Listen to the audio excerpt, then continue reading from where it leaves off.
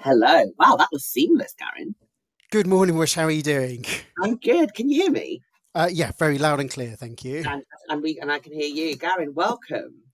Thank you for inviting me. No, Yeah, well, really happy to pleasure. be on here. Thank you. Pleasure. Welcome to um the next episode. So hi everyone. For those listening, Garen, we're doing this live and no one really listens, but just a bit of a heads up. If you see listeners on the side, it just means people are listening on a live stream. All right. Honestly, the most we've had is about two or three people. So All right. Well, if anyone joins us, you're very welcome. So, absolutely great to have you on the show, and welcome to another episode of Rainbows and Bullshit.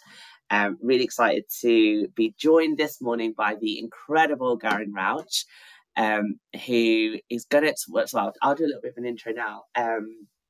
To kind of, I guess, okay, how do I know Garen? So let me start from this. I met Garen quite a few years ago, actually, through the CIPD Central London Committee. So those of you that have listened to previous episodes, you know that we've had other kind of members of our committee with the work that I do with Central London. And Garen was actually, you were OG. Like it was me and you, wasn't it, on the first year? yeah, we were fresh people together on it. And so yeah, I've had the incredible opportunity to kind of build an amazing kind of relationship and a connection with Garen, who's been an awesome ally, who's been a great friend, who's been a fantastic committee member, amongst other things. And we've been talking about bringing him on to the show, and so I'm excited to spend this morning chatting to you. So I haven't mentioned anything about what you do, Garen. I've just mentioned how I know you. So I'm going to hand over to you now and maybe just give you an opportunity to give a bit of an introduction to the group. Brilliant, thank you. Well, yeah. So obviously, I met Wish through, or met you through the CIPD, through our Central London branch. But actually, the day job that I have is I'm an organisation development consultant. So what that basically means is I run my own consultancy. And I'm called in by organisations from all different industries and all different sizes to basically work with them and to understand what's going on for them and basically sort of to achieve their goals. So organisation development, you know, within HR, there's sort of three primary disciplines. Obviously, there's HR generalists, there's L&D, and OD is the lesser well known cousin of the three. I Mm, kind of recognise, and it has like a whole body of work behind it and a lot of evidence approach. And it's probably kind of one of the best kept secrets in HR. yeah. There's not many of us, so we have to work in quite careful ways to make sure we have sort of maximum impact. But yeah, happy to sort of describe a little bit more detail about what organisation development is in a second as well. Fab, brilliant. And I know you're incredibly passionate about I mean, I've certainly learned a lot through our conversation, through us, I guess, and through you kind of educating me around in that space. So I'm a huge advocate and huge fan of organizational development, and I'm really excited because it's one of those things, as you rightly say, that it's part of our profession, and we do use the word a lot, and it's like, oh, it's OD and it's like, have we taken some time to really like think about what is that, what does that mean, and how does OD, what is OD and how does it work in our organization? So I'm really keen to have this conversation because I think it's going to be a really Mm. useful one for people. Um, so first question then, so just could you describe what is organizational development then for everyone? Brilliant. Was it well? Any organisation can do it. So if I sort of, some of the clients I'm working with at the moment, so we're working with a space technology startup that's starting from scratch, Wow. and they've got a space on Elon Musk's SpaceX rocket in Wow.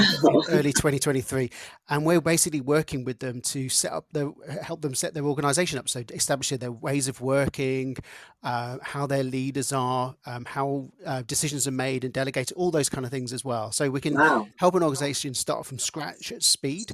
But we also work with like a huge stockbroking organization, that has a significant number of transactions every day in the financial market.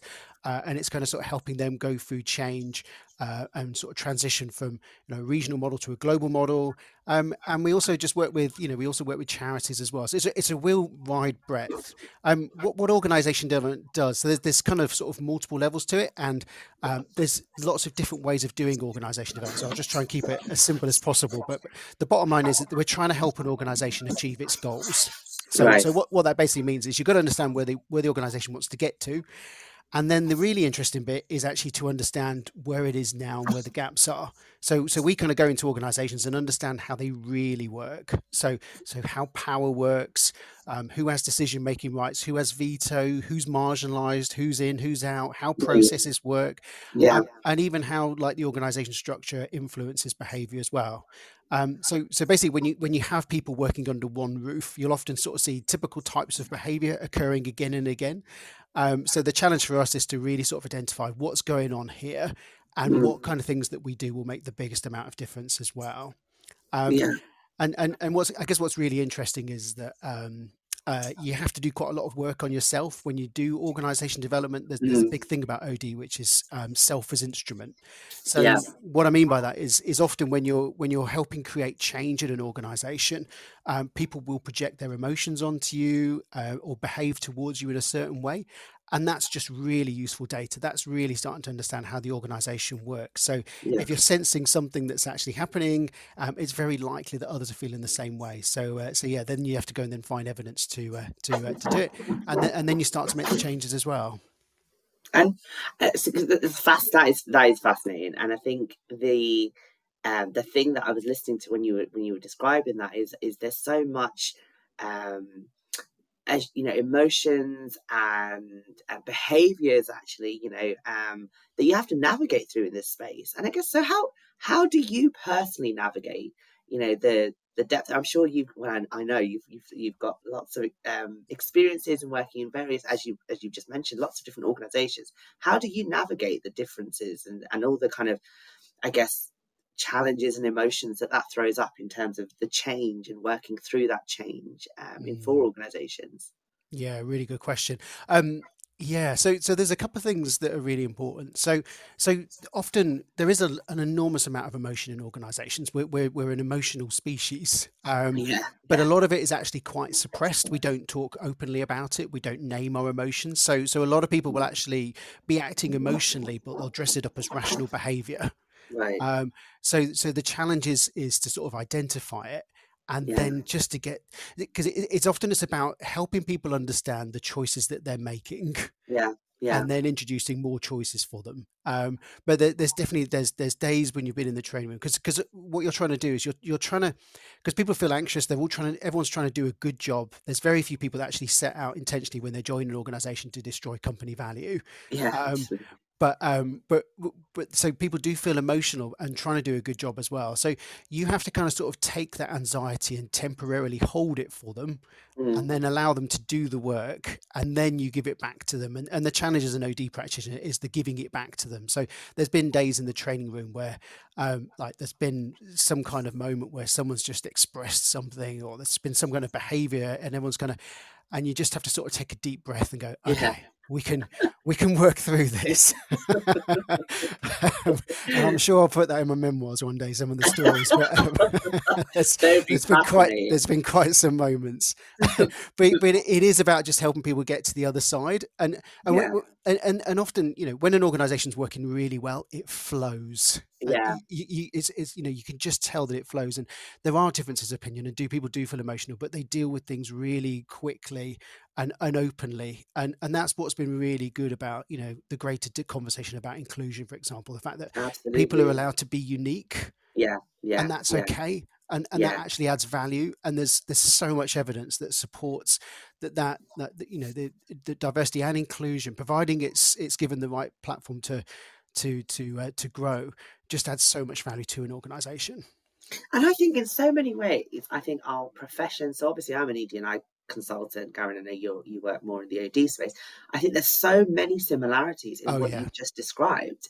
So many. You start right at the beginning when you just mentioned something that really like caught my attention, which was the fact that um, it's that we have this kind of set of assumptions, right, and rules and norms in an organizational setting that really prevent people from expressing emotions or expressing kind of Mm. behaviors, and that speaks directly to the heart of work when it comes to equity, equality, diversity, inclusion. So, and I know you've just started to touch on this, and this is obviously really, really interesting for me. How do you think that OD can support the kind of ED&I agenda, really? Well, it's really interesting because I knew that we were doing the podcast. I'm a bit of a an academic nerd, so I do like to read a couple of papers just to sort of see. And it was really interesting because I was looking at papers that sort of looked at the overlap between OD and ED&I. And an OD practitioner is actually, according to this evidence that I was reading, that kind of don't put D&I at the top of their priorities, as and Mm, when this paper was written right. a couple of years ago. Um, Okay. and I was trying to think why that is. I think probably part of it is that because OD has its own set of values, and DNI is so deeply baked into it that Yeah. it's just part of the work anyway. Yeah. It's Okay. not so explicit. More and more DNI managers actually have an OD background, and I Yeah. Okay. genuinely believe that both can absolutely benefit from each other. Yeah. We're I think so where OD can really complement EDI, there's a lot of rhetoric that organizations are making, and they're sort of saying, they're making these big declarations, we're going to do this, and we do the statement, but the change really just happens in the mundane. It's in the Yeah. real, it's just the little coping strategies that everyone has just to Absolutely. get through the day. Yeah. So OD can intervene into those areas and just give people new approaches. It can Yeah. challenge them, and give people the skills and the tactics to actually do things differently. So, okay, so you want to be inclusive. So how do I actually genuinely include? Like there's like 4 million reluctant managers in this country that have Mm, found themselves in management positions with very little, if no training. yeah. Okay. And then it's like, well, how do you expect me to create this change? Yeah. Yeah. That's often how they can sort of complement each other as well. Yeah. And I think, like with everything, there's no silver bullet. OD won't fix it on its own. ED and I, you need this, you need policy, you need a little bit of societal change, you need Yeah. senior leadership advocacy, you Yeah. need a whole range of things to actually make the change happen. So I think, it's absolutely something that should happen more of.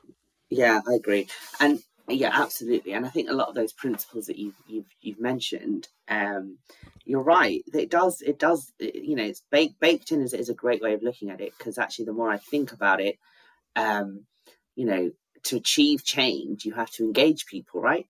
Mm. And engaging people, depending on who they are, means you have to take into account who they are, right? To engage that Yes. individual. And that for me is a really, is a really important point in OD, because when you're looking at developing organizations, you have to bring people with you on that journey. And it's really the kind of, the bread and butter of um, what you guys, how OD is, how it manifests. And I think there's lots and lots of interconnections and synergies that we can have within our profession. So I've got, maybe I'm putting you on the spot here, Garen, but so my listeners are going to be HR professionals or ED&I professionals. So what kind of like resources, or like if you were to say, like, let's read this, or like go to this place, or like maybe just do this for your organization, what kind of areas would you kind of be pointing them in? Oh, that's a good question. So I think it depends on what you're trying to do. So I think if you're trying to sort of develop an ideology, like in terms of how you want to approach things, there's a really, really accessible YouTube channel, and it's called Quality and Equality.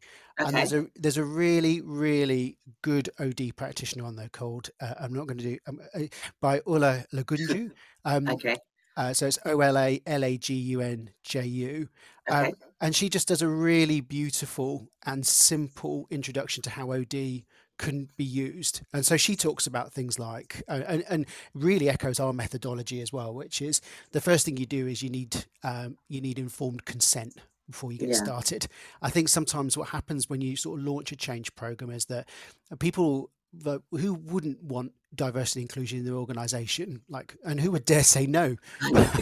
um, but do you really genuinely know what you're signing up for?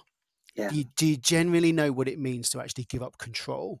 Do you Yeah. genuinely know what it's like when, because often when you have greater diversity and particularly greater inclusion, things just take a little bit longer, because what you're Mm, trying to do is you're trying to take a hard to make decision. So yeah. and make sure it doesn't become hard to swallow for others. So you're looking to include people early and often in more decisions, Yeah. and particularly sort of marginalized voices as well. So it's like doing the work up front. So she just gives a really nice, it's 40 minutes. It's a real joy to look at. I think other resources, the big thing that we all say is that I think sometimes OD can be seen as a little bit elitist because, you know, the sort of the practitioners have a lot of training to do Mm, it. But we mm. genuinely, and I absolutely, we run our own program on this. We genuinely believe that everybody should have OD skills because Yeah, okay. if we have that mindset, so therefore, you know, what kind of tools can use and a really nice, accessible place to go to, and we use these all of the time. Is Liberating Structures. Okay. And that's a fantastic resource and an incredibly generous community as well. So that's Liberating Structures, and that's basically, I think it's like 32 exercises that you can use in any setting to make sure that people feel that they're participating, to feel that they're being heard. And Right. what it does is really open. It's very easy to facilitate those things as well. So I'd say those two are really good places to start. Yeah, And okay. what I'll do is I'll give you my email address, and if anybody wants a book reference, oh my god, I've got so many references. But Yeah. those are two very good places to start, I'd say. And that is fantastic because, you know, what I guess when we talk about OD, well, I say we, sorry, I'm an HR professional, and recognizing the value of it sometimes, you know, and actually getting the resources, as you say, it's about just it's using those skills to inform the work that then we do, because it's the same like L&D or talent acquisition. You know, that we're a people profession overall, Mm. and you know, I think that we should be leveraging our skills, or at least, you know, consulting with others to support people to be the best that they can be. Um, what? So you talked about skills just then, actually, in terms of some of the great skills, I think liberating stretches. Oh, and also, sorry, side note to people listening, we will send the links, and the Mm. links to the resources that Garen has mentioned will be included in the bio for the podcast. Um, what skills would you say, Garen, OD professionals um, regularly deploy? So, what kind of skills are we talking about here when we talk about OD skills? Great. Yeah, a really good question, actually. Okay, so I'd say probably one of the biggest things is the ability to facilitate. Right. So, and that's not facilitate with a big F. You know, you have to stand up in front of an entire organization, but it's the ability to facilitate different parties to come together. Right. Um, and these are skills that everyone should have. So, you know, if we think about how organizations are structured, so often you'll sort of see like a functional structure. So you'll have operations or sales or marketing, and from there that you'll then get difference. Um, so a skill of what you can do is the ability to actually bring people together and Right. actually break down that sort of them and us between them. So the ability Yeah. to actually facilitate, and it's not about being the expert. You know, we're facilitating organisations that we're not technical experts in. You know, Yeah. you guys own the content. All you need to do as a facilitator is own the process, Absolutely. and that's a process of first giving people the space to actually develop an opinion themselves. So if you are looking at things like inclusion, diversity, some people feel emotionally vulnerable talking about things, and they're Mm. really unsure about how they need to articulate their opinion. Yeah. And sometimes they might have an opinion that the rest of the group differs with. So you Yeah. have to give them a space to actually develop that opinion. Yeah. So again, just borrowing a liberating structure activity, we call 1, 2, 4 all. So Okay. you basically you do it. You ask a facilitative question that provokes people into something. You give them a minute on their own to think about the answer. Right. And we don't we in often in time we don't give ourselves space to actually think. Yeah. And True. then you give Very people true. then you put them into pairs, so then they start to socialize the idea and get feedback from others and start to test. You know, well, how does my opinion line up with others? Then you put into a smaller group to say like 4, and then you start to really exchange ideas, and that gives people really good confidence. So when you open up for the group, everyone's actually had a chance to develop their opinion, to Yeah. shape it, to get feedback on it. They feel heard, they feel that they've spoken, they've listened to other people, and then you open the big group. I think sometimes what happens is when people sort of say, okay, well, let's talk about inclusion today, and they Yeah. open up to the room, and it's like normally it'll be the usual suspects that talk, Yeah. so so it's like the people that would talk on most subjects, but it's Yes. really about what does it mean to you individually. So facilitations is one. Yeah. I'd probably say it's such an overused term, but it's kind of like a curiosity, is to Mm. really understand Mm. what's really going on here. Yeah. Okay. um, so you'll often sort of see something that will be, two people could be in conflict, and they are, it seems really personal, and it's this conflict's been going on for some time. So you start to look at it beneath the surface. And so Yeah. what's driving it? What's the narrative behind it? And often it turns out, this potential conflict's been going on before these two people even started the organization. So it's Yeah. a real wonder of thinking about how a system works. Yeah. So to look at Absolutely. how things interrelate to each other, look Yeah. at, how think about how process works and how it influences things, to Yeah. look at structure, think about it's just asking the why question. So Yeah. why is this particular thing happening in this particular way, or what's not happening, what's not being said. And Yeah. if you're always looking into that situation, you're always looking for improvement. Yeah. Those are brilliant. Brilliant skills that I think that I fully endorse, in the sense of, curiosity. When you were talking about curiosity, because you're so right. There's so many moments where I was really reflecting on my own journey, and curiosity is such an important one, as you rightly say, Garen. And I know that there's the analogy, curiosity killed the cat. I think curiosity saved my life. So Yeah. I think we fear curiosity because of the way it's like, oh, like, don't ask too many questions, or don't get a sense of it, and actually I go as far as saying, if curiosity it saved my life, really, Mhm. specifically last year, where I developed my own a curiosity about myself. So I think this is a link here in terms of, if you are curious as an individual, you can cultivate curiosity. I'm talking to Yeah. someone who's done that very recently, and explored that. And I think it starts with yourself, right? So there's a lot of and then that then translates into what you see then in your organizations, and how you can Mm. influence kind of change. So that curiosity one is banging. I love that as a as Yeah. a as a focus. And I think I'm just really pleased that you've just given a really good demonstration of how it does serve you. I think not everyone thanks you for being curious. I know. um, Particularly in the world that we live in. It's Yeah. we just work in issues and speed and all that kind of stuff as well. And this kind of problem solving world that we live in, to be curious means to actually slow things down a bit, Yeah. and 100%. that's not welcomed. So Yeah. I would say, like, the third skill that's really useful for OD consultants and for anyone in any organization doing anything is the ability to ask questions. Yeah. So, and there's the way in which you ask questions are basically really thought provoking for the individual. So they actually, if you can ask the right questions, it just helps someone to actually question what they're doing. Yeah. And it's Absolutely. not about you telling them that they're doing a particular wrong thing or whatever. It's kind of sort of helping them come to the conclusion. So it's like, it's getting people to actually understand being curious, and then asking people to understand what the impact of their behavior might be doing on someone else or something Yeah. like that. So just having a really good, like, bank of questions that you ask. You only need like about 10 different questions, and that will open up most conversations and allow you to be curious. And then people soon forget that you're being nosy and curious. Yeah. Yeah. Yeah. They're Yeah. having their own Absolutely. sort of cathartic moment to themselves. Absolutely. Yeah. Absolutely. 100%. And yeah, fully. Yeah, I can talk about recent examples of Please, that. yeah. Yeah.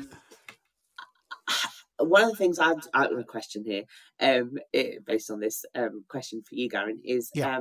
so one of the things I hear a lot of, and I'm not sure if you do, but people talk about, well, we're a small team. OD is fancy, and it's great to have as a resource, but we don't have millions of pounds. We don't have unlimited resources. We don't have big budgets where we can bring in kind of OD practitioners or facilitators or etc. So I guess, what would you say to those that may be thinking that OD requires lots of resources or lots of money? Yeah, good question. Yeah, so I think, there's not as much understanding of OD as there could be. Sort Mm. of to mangle a quote by Michael Grade, someone, you could describe OD as a B day. It kind of it looks very posh, and it adds a touch of class, but no one really knows what it does. so, so organisations actually do have OD capacity don't necessarily use it to the best intent. So Right. sometimes you'll Okay. actually see OD practitioners being engaged on things which are actually, they're going to do very well because generally, the internal OD capability is very good, but they Okay. could be doing something much more at an enterprise level. Right. Um, Okay. so it doesn't have to be, you don't have to necessarily have an OD practitioner on site internally, Right. but it's about having those principles in there as well. Um, so, I think if you do want to use it, then Perry Timms came up with quite a nice philosophy. Okay. I think his book, he was sort of talking about, the way of the workforce is going to be you sort of add temporary capacity. So you add Right. some OD capacity. I was talking to someone who did a big project at a very large supermarket the other week, and I mean a big change project, and OD was used very sparingly. And the Right. way it's done is it's actually they sort of help you set the roadmap. And then basically what you do is the actual doing is done by like a Yeah. champions The group or a group people. of Yeah. sponsors. Yeah. Yeah. And that actually works much better as well Right. because it's people with local knowledge, they know the terrain, and they have access to conversations that OD consultants wouldn't necessarily have. Right. Okay. And they can challenge in the moment as well. So I think if you can sort of get a group of people that are sort of living those kind of humanistic values, Okay. they're relatively commercially savvy, so they're actually balancing the two things. If they are curious and people respect them, then I think that's a really good platform to about like, okay, maybe we can build like a bit of a change program around these guys. Yeah. And Okay. then just basically, there's good resources like Roffey Park is like the sort of one of the sort of the Yeah. centres for organisation development in this country, and they sort Yeah. of run regular courses. We run a course which is like OD skills for HR practitioners, and it's basically it's part of about helping them develop the mindset, and then the second part is actually the skills. So it's actually giving them a toolkit for a variety of different scenarios. So really someone could be up to speed to do some fairly good OD within 2 days, but then it's an Okay. ongoing piece of support and people kind of working together. But you can train in OD for years and years and years, and you get a Yeah. master's like I've got, but you can get it with some basic principles in place. Yeah. Okay. That's really helpful. Um, I've got a question for you. This is probably more of a personal one, but you're incredibly passionate about the world of organizational development, and I know that firsthand. And this has been really useful, I think, in terms of engaging HR. I think looking into how we can make more use of development. Why are you so? Why are you? What's driven your passions around OD? What's the driver for you in terms of OD and the passions for you? Yeah, it's so I kind of found OD, Okay. and it was kind of born of frustration. Um, Okay. so um, there's an enormous amount of unnecessary suffering that happens in organizations. Mm, And it can preach. really profoundly impact people to their very Mm, core, and they take that home with them as well. yeah. And a lot of it is from misunderstanding, miscommunication, good intention gone bad, people being hurt and want to be hurt back, and Yeah. it just felt that there was just another way of doing it. And kind of what OD. So, and I had my own career before getting into OD, and I sort of saw that firsthand as well.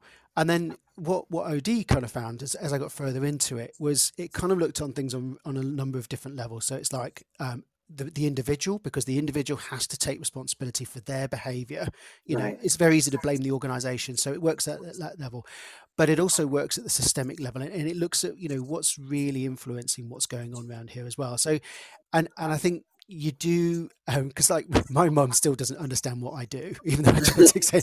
She thinks I make people cry for a living, but Oh, but happy tears, because oh, when you do genuinely get a breakthrough yeah, and someone suddenly either comes to the realization that they're partly responsible and they actually have a lot more agency than they actually think they do, yeah, or okay, they can actually start to see where, or things start to work and flow. There is nothing quite like it. It really yeah, generally, and often when you're doing change, they all sort of say that the dawn is just before, I say, but the darkest hour is just before the dawn. So you have yeah, to go through some okay, quite great, difficult change, and then when you do it, so it's intensely rewarding. And what's really nice about OD is that when you kind of leave the organisation, because obviously we're temporary scaffolding, we don't want to be in there. We don't want you to have yeah, yeah, dependency on us.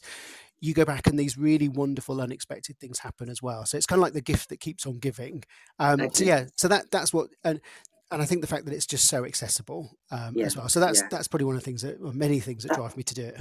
It's really great insight actually. And I know some of the trajectory, but I think it was really great to bring that to life for our listeners, because you really do.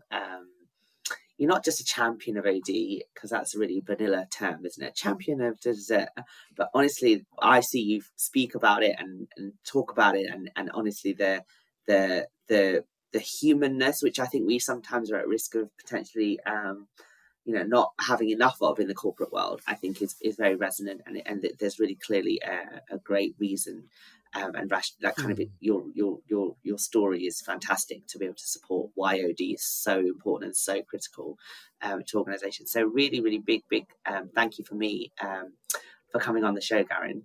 No, thank you. And thank you for letting me talk about OD. Okay. No, absolutely. Listen, I think, you know what? I absolutely applaud your passions. And that's the point of this podcast, is bringing passionate people, having a conversation with them and hearing about them. I'm really excited. And I know others will be as well. Final kind of thoughts from me, I guess, if you had like a few little tidbits or some tips or a few pointers of advice to give people listening about OD, or how they could potentially implement that, or anything really, any tips or tricks for our listeners, what would that be? Okay. Well, probably the biggest thing is start small. Okay. Even when we go in as sort of professional OD practitioners, we often start small and build out. Yeah. Culture change happens not by big bang. So to go, Yeah. rather than going, ta-da, we're doing a transformation, and everyone goes, oh God, it's like the fourth transformation we've had so far. Being able to actually point to something that's already working is really valuable. So Yeah. start small and Yeah. just understand that there is a ripple effect in organizations. So Absolutely. the win is just seeing somebody's behavior just change, or just to stop themselves, or just to sort of, before they do something they've always done in the past. So I would always say start small, and just start where you start as well. I think there's just, it shouldn't ever be intimidating, and I think the other thing as well is that kind of sort of trust your instincts as well. If it Yeah. doesn't feel right, sometimes we're enormously prone to bias in Yeah. organizations, Yeah. and groupthink is another thing. So Yes. if you're an individual and you're watching something that's happening and it doesn't feel right, so it doesn't feel inclusive, and it doesn't feel that everyone's being heard, or you don't feel that it's a good quality decision, Yeah. don't stay silent, Yeah. Okay. because that actually makes the problem worse. So what we'd Absolutely. always say is just to trust your instincts, and speak out, or speak to others, and then just to then test that it's so, rather than, because that's how organizations become what they become. That's how they Yeah. become dysfunctional, is because a number of Yeah. people stay quiet along the way, and Yeah. those group norms form, and the Yeah. stronger a group Yeah. norm forms, the harder it is to change as well. Yeah. Absolutely. What you just described there, Garen, is racism versus anti-racism in a nutshell, really, in terms of actively being anti-racist and calling it out, calling it in, as opposed to being passive and seeing behaviour and not doing anything about it. So that, again, I just wanted to link that, because I think that's really is so powerful what you said. I've got a few tidbits actually from this. Changes in the mundane, love that. And then the temporary scaffolding you mentioned. So like with temporary scaffolding, so it's great imagery in terms of some of the things that OD can help with, and how we can build more sustainable change for our organisations. So thank you. No, Right, thank you. so that is a wrap. Thanks again for coming along, Gary. For the listeners, I will absolutely make sure that the links to resources and references Garen has spoken to are in the bio. I've been Whoosh. I am Whoosh. I'm still alive. It's been real. Have a great weekend. We're recording it on Friday, but this will come out on Sunday. So I'm hoping you're having a lovely weekend, and take care.